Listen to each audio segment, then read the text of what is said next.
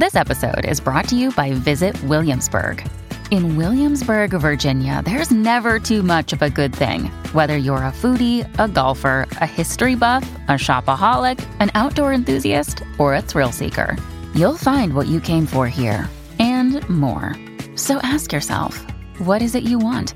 Discover Williamsburg and plan your trip at visitwilliamsburg.com. Another day is here, and you're ready for it. What to wear? Check. Breakfast, lunch, and dinner? Check. Planning for what's next and how to save for it? That's where Bank of America can help. For your financial to-dos, Bank of America has experts ready to help get you closer to your goals. Get started at one of our local financial centers or 24/7 in our mobile banking app.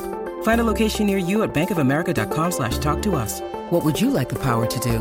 Mobile banking requires downloading the app and is only available for select devices. Message and data rates may apply. Bank of America N.A., member FDIC. This is Optimal Living Daily, episode 2239.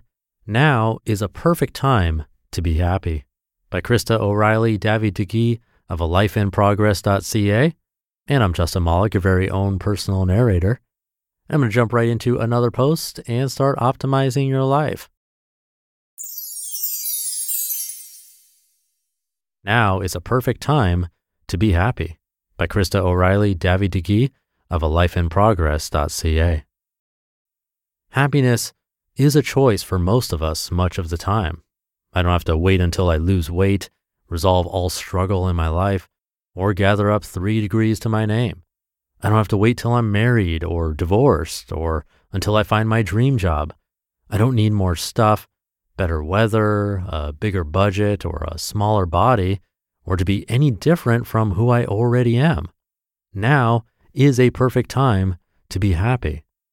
While I generally think of happiness as linked to external circumstances and joy, a more internal, deeply rooted thing that is less easily shaken, I'm not sure it really matters because I want both. I want joy and I want to feel happy. I think you want to feel happy.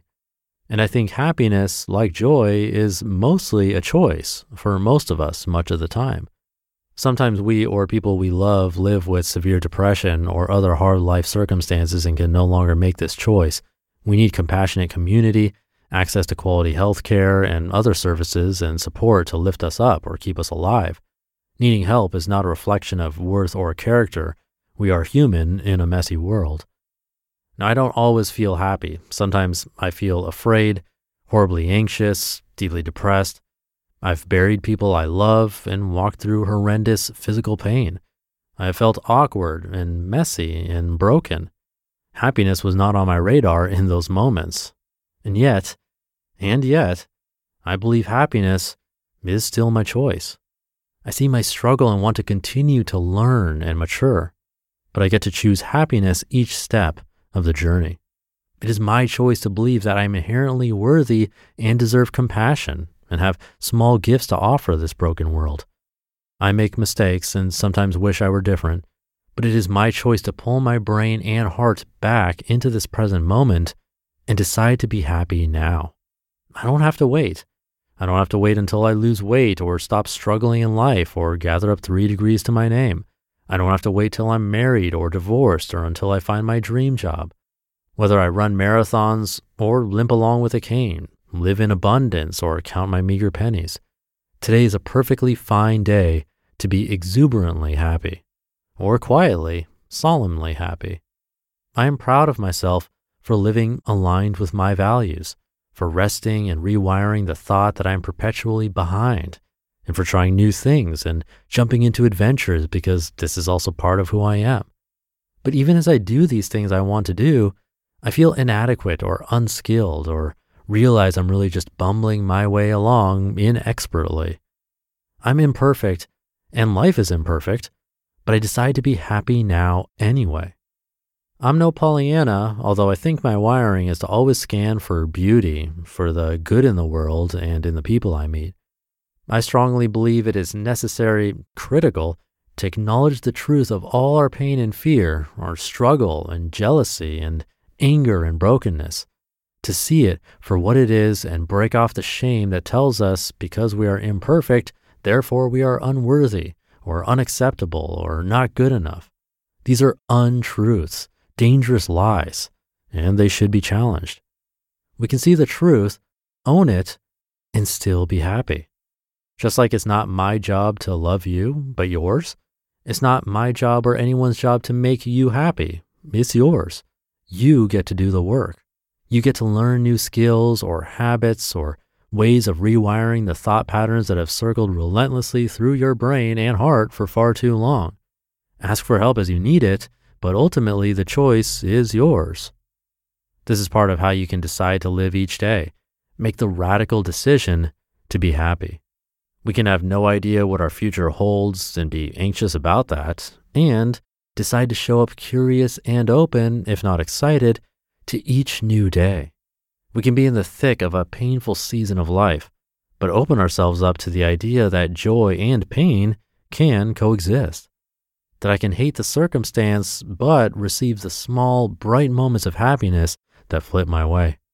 We can rip off the mask and tear down the facade with our own bare hands and refuse to hide or pretend anymore that we have life figured out or even feel up to the challenge.